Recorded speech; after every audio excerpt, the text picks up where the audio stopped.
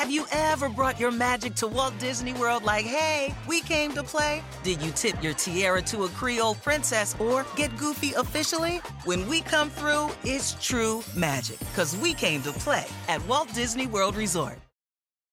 With the Wells Fargo Active Cash Credit Card, you can earn unlimited 2% cash rewards on purchases you want and purchases you need. That means you earn on what you want, like trying out that new workout class, and 2% cash rewards on what you need, like a foam roller for your sore muscles. That's the beauty of the Active Cash Credit Card. It's ready when you are, with unlimited 2% cash rewards. The Wells Fargo Active Cash Credit Card. That's real life ready. Terms apply. Learn more at wellsfargo.com/activecash.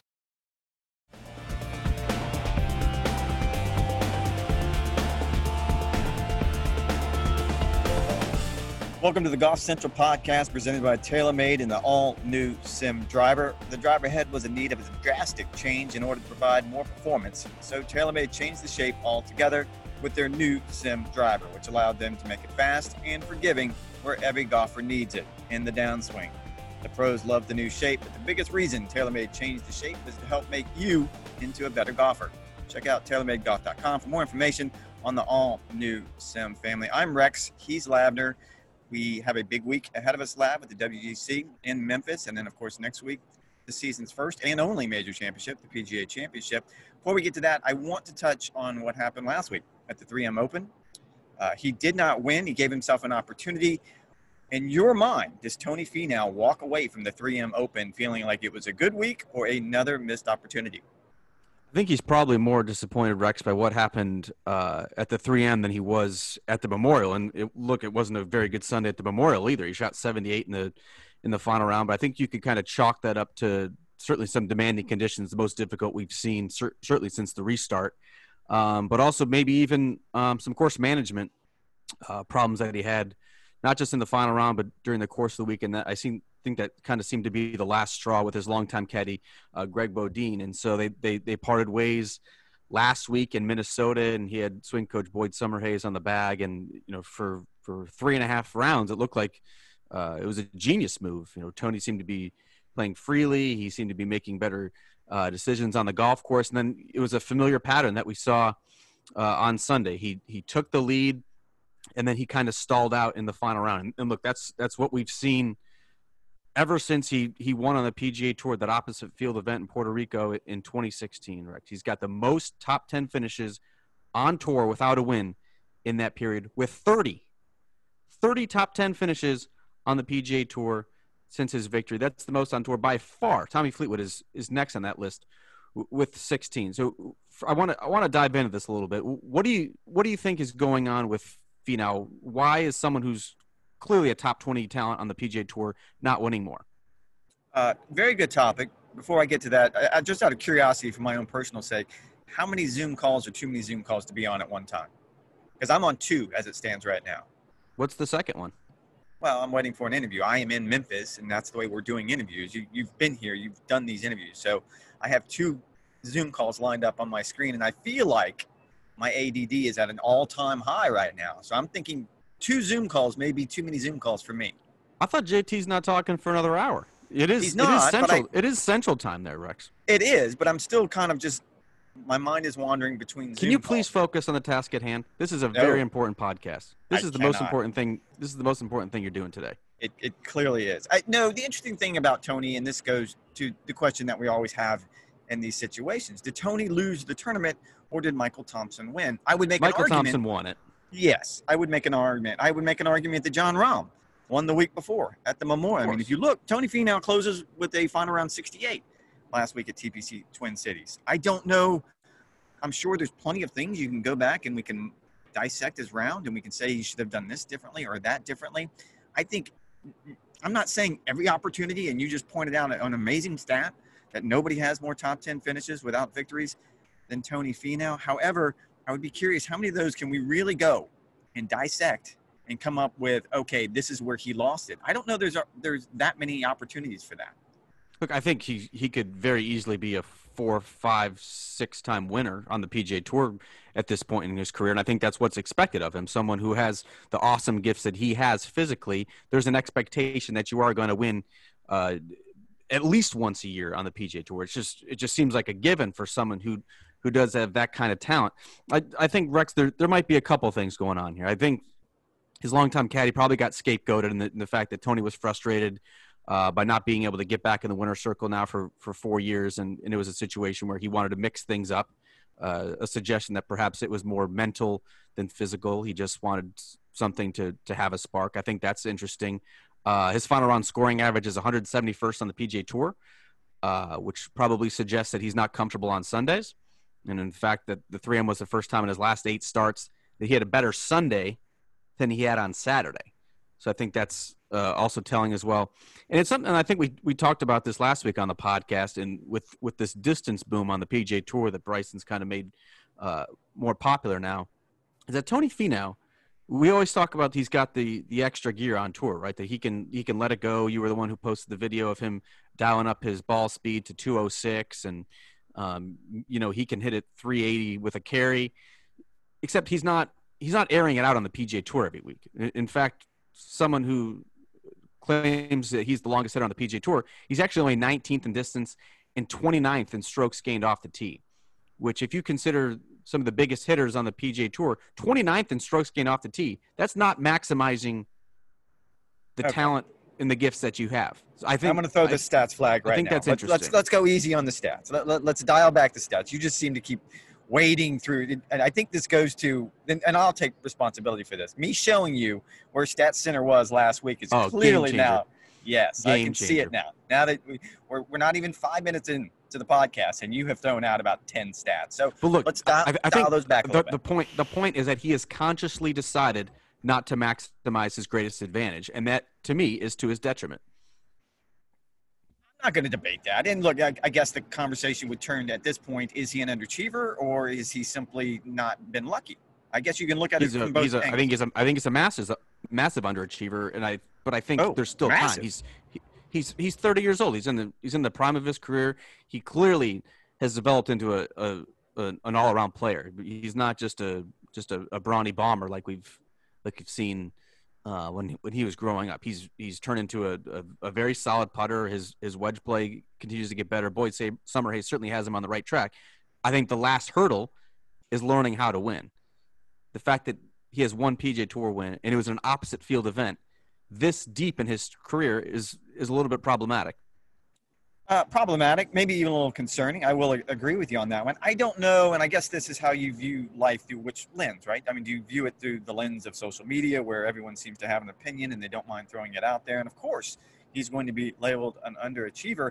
I just don't know how many legitimate opportunities he's actually had. Like I said, I'll go back to last week at the 3M. I don't know what he could have or should have done coming down the stretch. And I guess if you want to break it down, I mean, if we want to go shot by shot, there were plenty of opportunities. You can say that about every round of golf. I just don't know in this particular case. Certainly at the Memorial, there's nothing he could have done to change that outcome. I mean, look, as bad as Jon Rahm played, he's on the back nine on Sunday, he still blew the field away. So I just I'd want to look at Tony Finau was also the 36-hole co-leader at the Memorial, and he absolutely imploded on the weekend. Sure. No, and let's be clear that Tony Finau had the lead on the front nine in Minnesota on Sunday and did not get it done.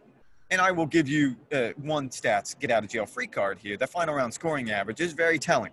You can sit here and make excuses and talk about what went right and what went wrong, and maybe I got lucky, maybe I didn't. Once you have a body of work that, let's face it, we're far enough into the season now that you can look at that final round scoring average. Well, we're almost at the end of the season now. You can look at the final round scoring average, and that is very problematic. Do you think that Tony Finau is too nice?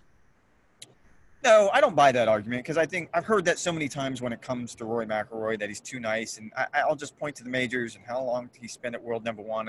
I don't buy the idea that nice guys can't do that everyone has to be mean and everyone's got to scowl at people and everyone got to have a chip on their shoulder. I'm not saying you got to be mean. I'm saying I think to be great at anything, there is a certain level of cutthroatedness that you need to have. What's the common critique about Ricky Fowler? Too nice. Too nice. What's the common critique about Adam Scott? Too nice. I mean, there's other ways we can say this. We're dancing around other comments that people would make about Adam Scott, Ricky Fowler, and certainly Tony Finau. And this Was that being situation. soft? Sure, that's another way of saying it. Appreciate you go ahead and throwing it out there. By all means, don't stop if you just want to keep rattling them off. That is the critique of those players. I'm asking, is that a valid critique? No, I don't buy it because, again, I point to Rory McIlroy, who, in my opinion, is one of the nicest people in golf. When you can sit and have a prolonged conversation with him about so many other things outside of golf, on any given subject on any given day, I just don't buy it. When you look at what he has accomplished, but he's a different person inside the ropes than he is outside. There's no doubt about it. Oh, I don't agree with that. Inside the ropes on a Sunday, he wants to bash your brains in. Oh, absolutely. I think they all want to bash each other's brains in. I don't know that changes just because your demeanor is a little bouncy, because you're smiling, because you're talking.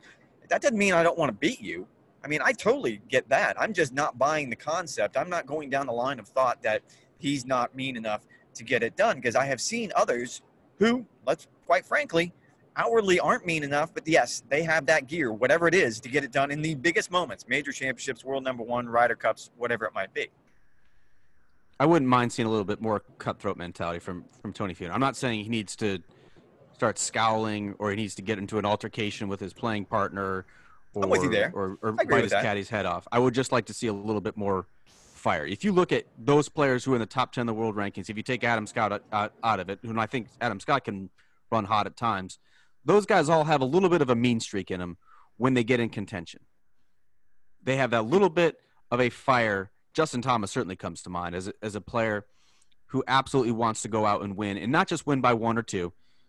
He wants to absolutely blow you away. There's just I miss Adam Scott.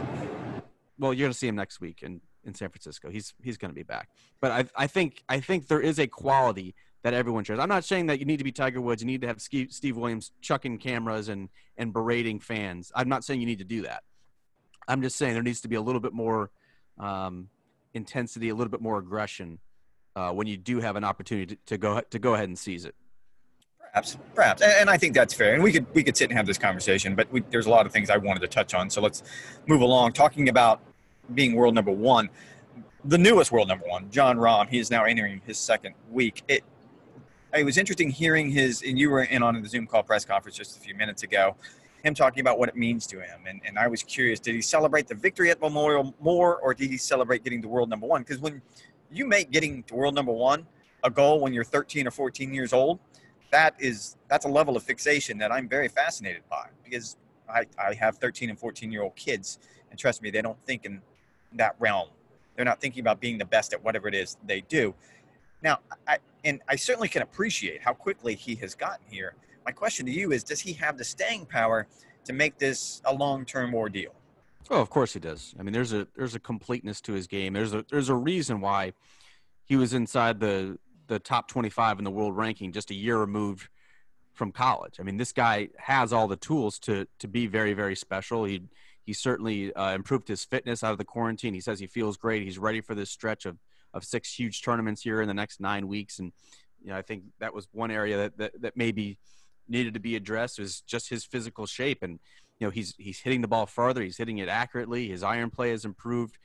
His touch, we saw it at the 16th hole at Jack's place. The touch he displayed around the green, please don't make it a penalty reference here, is just off the charts. And so there's no real weakness in his game. So I totally agree that he does have some staying power here. And I thought it was an interesting question. Obviously, there really is no celebrating in this COVID area, right? Like, you're not going to go have a huge celebration with your friends and family or go clubbing, whatever you're going to do for a couple of days, go on a bender. You just don't do that anymore. So I do think it was important to, A, have the lifelong goal that was checked off, and B, that was also his most significant victory now on the PGA Tour. This is a player who has aspirations to win not just one major, but several majors. And so the fact that he was able to win a prestigious invitational like the Memorial, I think portends well here as we get into a beefy part of the season, or year, I should say. And I'm going to take the easiest, cheapest way out here. I'm going to go straight down the lane of least resistance. Is he now the best player without a major? I thought you said it was Bryson. I'm asking you. I still believe it's Bryson, given what he is able to do with the golf ball right now. However, I think John Rahm certainly enters the conversation after what he did at Memorial, which was, let's face it, a major light. Yeah, absolutely. John Rahm is easily the best player in the world. I think if you're looking at resumes, you would put Bryson there. I think you'd have to look at a Cantlay. You'd have to look at a Xander, those types of players. But I think John Rahm has clearly established himself as the best player in the world who has not yet won a major. There he is, the king of now. Urgency of the moment. What have you done for me lately? It is John Rahm. Says the guy who said undisputed that Bryson is the best player in the world until further notice, and that further notice should have come at the Memorial when he got exposed on not just a brawny golf course, but also one that finally demanded precision. No, absolutely. Fair enough. And who does not have better than a top 15 finish? It does not have better than a 15th place finish. I would ask Kaz to put a rewind in here, and I said, with the caveat, that I want to see him do this on a major championship type course, and Muirfield Village was that major championship course. I'm not going to revisit that because we've already had that conversation. I do want to revisit just real quickly, and only because I just got off the phone with Colt Knost, and that is not a humble brag. I like Colt. He's one of my favorite people, but that's not why I threw it out there. And it's because Colt is the one who made the bet with Phil back in 2016 here in Memphis, as a matter of fact, during a rain delay. And he was listening to Phil, being Phil is the way he described it, bragging about how good John Rahm, who had not turned pro yet at this time, bragging about he will be a top 10 player within a year. We can sit here and go through all of the bona fides. Long story short, he became a top 10 player within a year. And then, of course, he got the world number one just 2 weeks ago. Talking with Colt, the best part is how much pain. And he did it at Colonial within a year of that, within like 8 months after that. And he said he was actually sitting in a bar pre-COVID and watching it on TV. And when he makes the putt to get to the top 10 in the world, he says, I've never collapsed to the floor in my life. And he just collapsed to the floor and laid there while all his friends laughed. That's a great story. I remember 2016 NCAA, John Rahm was just about to turn pro. And at the time, Tim Mickelson, Phil's brother, was the head coach of the Sun Devils, and we're watching Rahm hit balls in the range. And I said, what's the ceiling for this guy? And Tim Mickelson turns to me dead serious and goes, he's Phil Mickelson, but a better driver. I said, Phil Mickelson, the generation's second best player, the guy who's won 40-something times on the PGA Tour. And I said, that guy? With the one with 5 majors? He goes, yeah, him. That's good. How many times have you used that line from Tim? A couple. Definitely used it in my profile of him, yeah. I would have trotted that out. I would have trotted it out. Phil Mickelson, but a better driver. Well, that is interesting. I don't know who else could have been compared to him on that level, but yeah, I can certainly see that. Again, moving things along quickly because we have a lot to sort of dissect, and this is more looking ahead this week, I guess, but more to next week, the PGA Championship. If you look at what happened last week at the 3M, Brooks Koepka missed the cut. DJ WD'd with what was described as a back injury, I believe it was. Yep. Who had the highest level of concern, Brooks or DJ? In the short term, probably DJ. I'm very curious to see how he plays this week at TPC Southwind, a golf course where he's had plenty of success. He's a 2-time winner there. We all remember the walk-off in 2018 where he held his approach on 18. It seems like he always plays well there. And then heading into a PGA Championship where you would have thought, coming off the Travelers victory, that he would have certainly been on your list of top 5 favorites. And yet he went 80-80 at Memorial, the worst 36-hole score of his career, and then walked off after an opening 78. Talking to David Winkle, DJ's manager, he said, look, it was just kind of precautionary, rest and treatment for a couple of days. He should be good to go, definitely, for these next 2 weeks. So I think in the short term, I'm just kind of curious to see how he plays. And I think this is also a show me week for Brooks, Rex, in the sense that coming off a miscut at the 3M, he's got one top 10 all season long. I do think it is interesting, and if it's going to make a difference, it would be now. He obviously is the defending champion here this week, TPC Southwind, WDC FedEx St. Jude Invitational, but also for the first time since the pandemic, he's going to have his short game coach, Pete Cowan, in Memphis working with him this week. So let's see if they can get him right in kind of that tandem with Claude Harmer in the third, just to kind of get his swing back in order and kind of get him imbued with that confidence that we know that Brooks Koepka likes to play with. I'm with you on this one. Actually, I'll come out and say it because I think you tried to dance around it. Brooks, I'm much more concerned. I have no idea where this is going to end up. And it is good that Pete is going to be here in Memphis because they haven't had the opportunity to work. But it's not been Brooks' short game that is necessarily the issue. The issue is the knee. Because, as you pointed out at Memorial, Brooks said it's not an excuse. Yeah. It's not an excuse. But, look, if you're not 100%, there's not a lot you can do about it. You can try to be the tough guy, and you can try to grit your way through it. But the fact of the matter is when you're competing at this level, and you wrote a really good story at Memorial about how he just can't transfer his weight with certain lies. I mean, it's not all the time. And I think it uphill lies, if I remember the story correctly. And it's just because that left knee isn't as stable as it needs to be. So I'm not quite sure what Pete can really do for him. Look, DJ is concerning because of his last 3 rounds. And, of course, anytime a player withdraws with some sort of injury, you're always going to be curious what's going on. But he just won. So clearly he's doing something right. So I don't have really many concerns when it comes to DJ. It's Brooks, because not only have I not seen anything since the restart, really this entire season, but certainly since the restart, and I don't see anything on the horizon. And for Brooks, he's running out of time very, very quickly. I mean, as it stands right now, he's not qualified for the playoffs, and he now has essentially 2 weeks. I'm not quite sure if he would play Wyndham, maybe 3 weeks, to even qualify for the playoffs, and that would be a wasted season, in my opinion. Yeah, he's not going to be playing 6 in a row, certainly. So I think Wyndham is off the cards for him. He's 155th in the standings. I did a little math computation. He needs basically like a top 5 this week in order to crack that 125, and then, if he can win or have another good finish at the PGA, that should get him at least eligible for the playoffs. But look, his goal is to make it to the Tour Championship in Eastlake, and barring a win, he's just not going to get there. I mean, unless he strings a couple top 3 finishes together, I wouldn't put it past him. He's defending champion this week, and he's going for the 3-peat at the PGA. Barring that, it's going to be a very short and disappointing season for Brooks Koepka. We look at where we were at the end of 2019 with Brooks taking some pot shots at Rory, saying, he doesn't really have any rivals and he's not looking in the rearview mirror. He's 6th now in the world rankings. He has 1 top 10 all season long. It's been nothing short of a disaster. Of a 2020 for Brooks Koepka. He still has time to salvage it. There's still 3 majors Not here. A lot of time. Not a lot of time. We got 3 majors. I'm talking in 3 about months. the season. You're talking about the year. The yeah, season, I mean, I'm looking at 2020. For the season, it's just about shot. But he can salvage his 2020, which I think is what he would at this point like to do.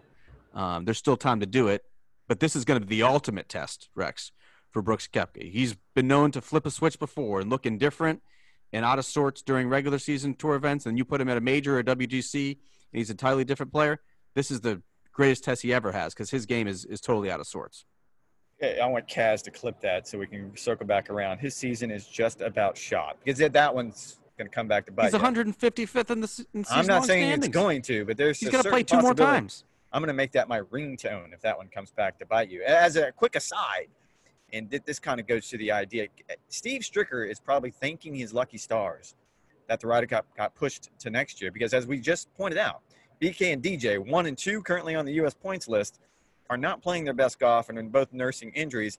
Bryson DeChambeau does not look like the consistent player after missing the cut. Except like 3 weeks ago, we would have said, the Euros are going to get absolutely crushed.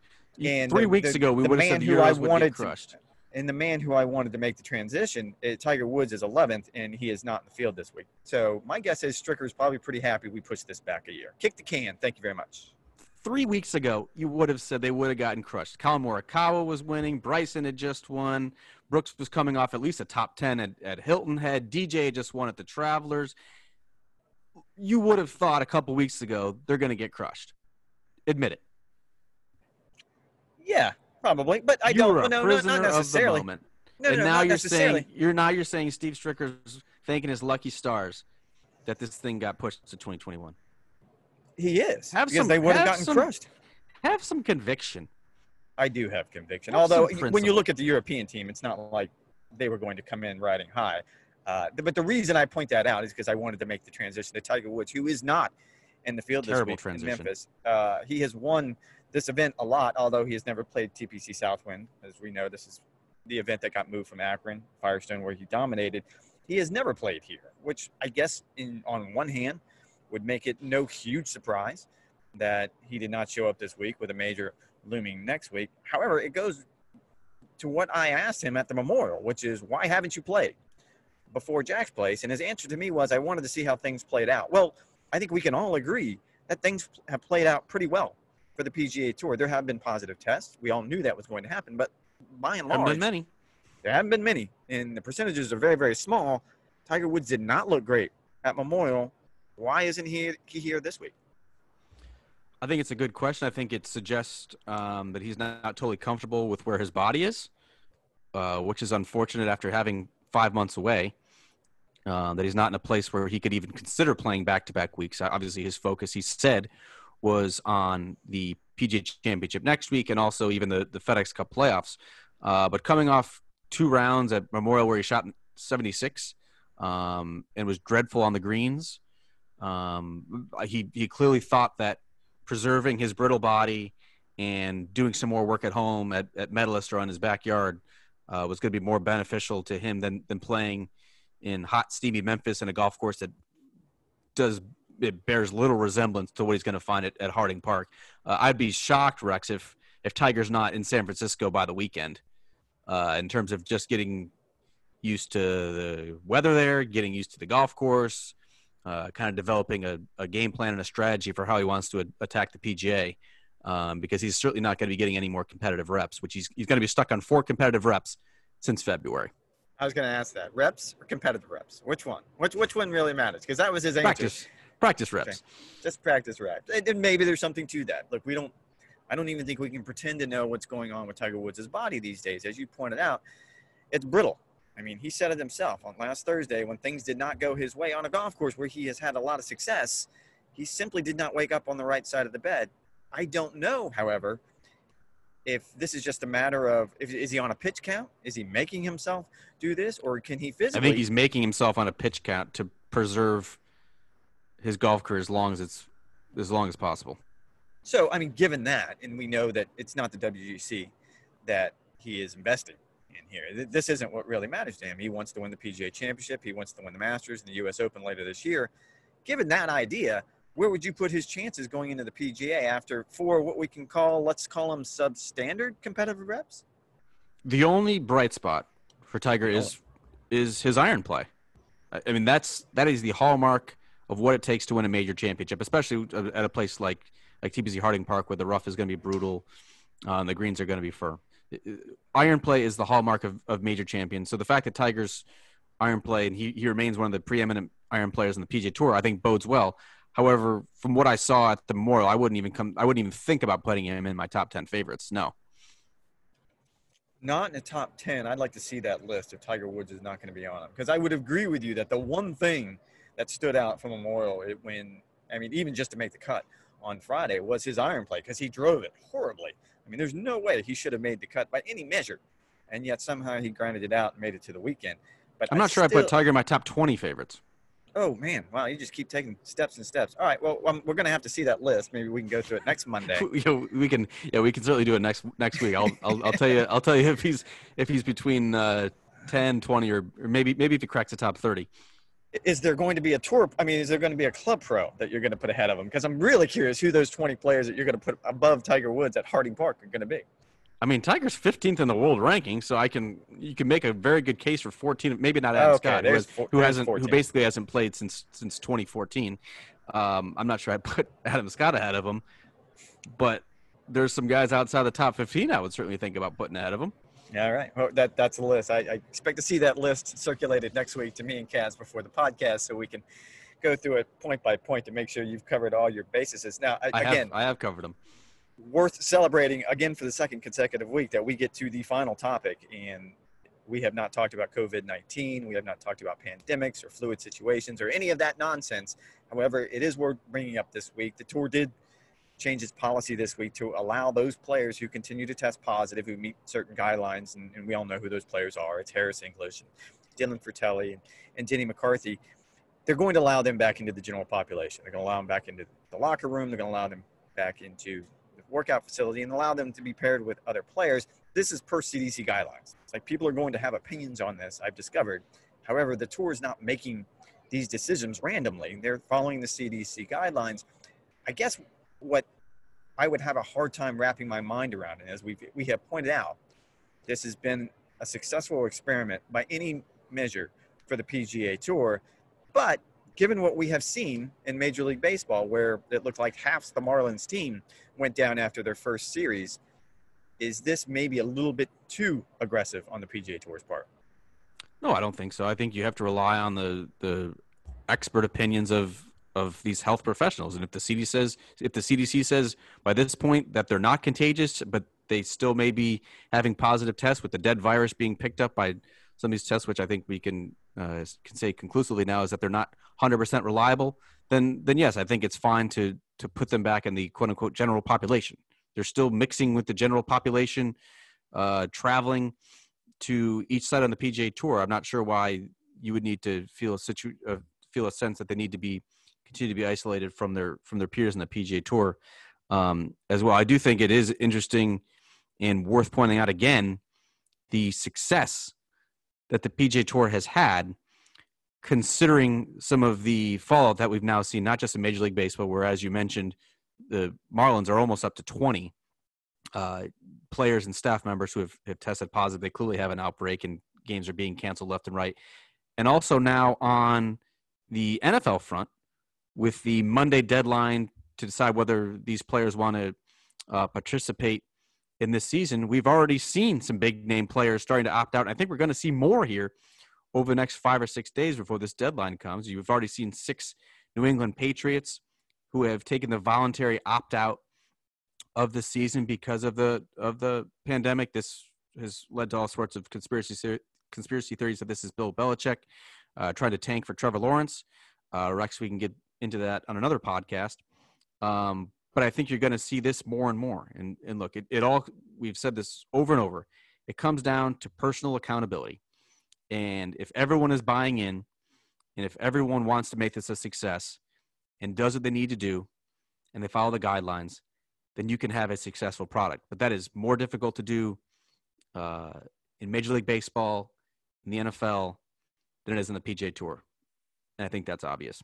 No, I would agree with that. And the part that has struck me, having been at the first 2 events at Colonial and Hilton Head, in an interesting world, I find players, caddies, officials, even media, taking it more seriously now than maybe we did those first 2 weeks. And I'm not saying that, we were cavalier about it, but I think you're not seeing those high fives. You're seeing players adhere to the rules that the PGA Tour set out. So, yes, I think there's a level of consistency on the PGA Tour that maybe you're not seeing early, especially in the MLB. I don't know about the NBA because they're inside that bubble, so I'm not even sure this applies. But it's certainly concerning. And, again, I'll fall back on the idea that you have to give the Tour credit. They have made right decision after right decision, and we haven't had the outbreaks that everyone predicted. And I think if they're going to take this opportunity to continue to evolve the policy, and we've talked about them being willing to adjust, then I'm going to give them the benefit of the doubt on that. One last thing before I get out of here. Me being in Memphis, you being the biggest barbecue fan I know, if I had to make a choice between Rendezvous and, let's say, Commissary, Germantown, which one would it be? I would say Rendezvous, just for the historic aspect and the fact that I need you to pick up some more rub for me. But a place that you haven't been, that you need to go, just to say you've been, is Gus's Fried Chicken. You have to go. You have to go, Rex. It's going to be spicy. You're going to have some issues, but nothing that a cold beer can't handle. I don't mind spicy. I like spicy. I'm a big fan of spicy. However, I just think sometimes when you combine that with my relationship with IPAs isn't great at sometimes. So I think sometimes it gets a little bit sideways with me. But I'll take you up on that one. So Gus's it is. That's the one I have to go to this week. Gus's and Uncle Lou's. Those are your fried chicken places that you need to go in Memphis. And then next week in San Francisco for barbecue, I should just stay in your room. Got it. Way it works. Room service. All right. That'll do it for this Golf Central podcast presented by TaylorMade and the all-new Sim Driver. We'll talk to you next week.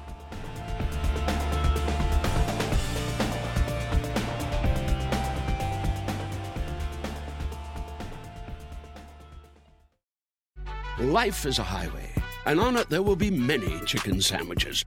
But there's only one McCrispy. So go ahead and hit the turn signal if you know about this juicy gem of a detour.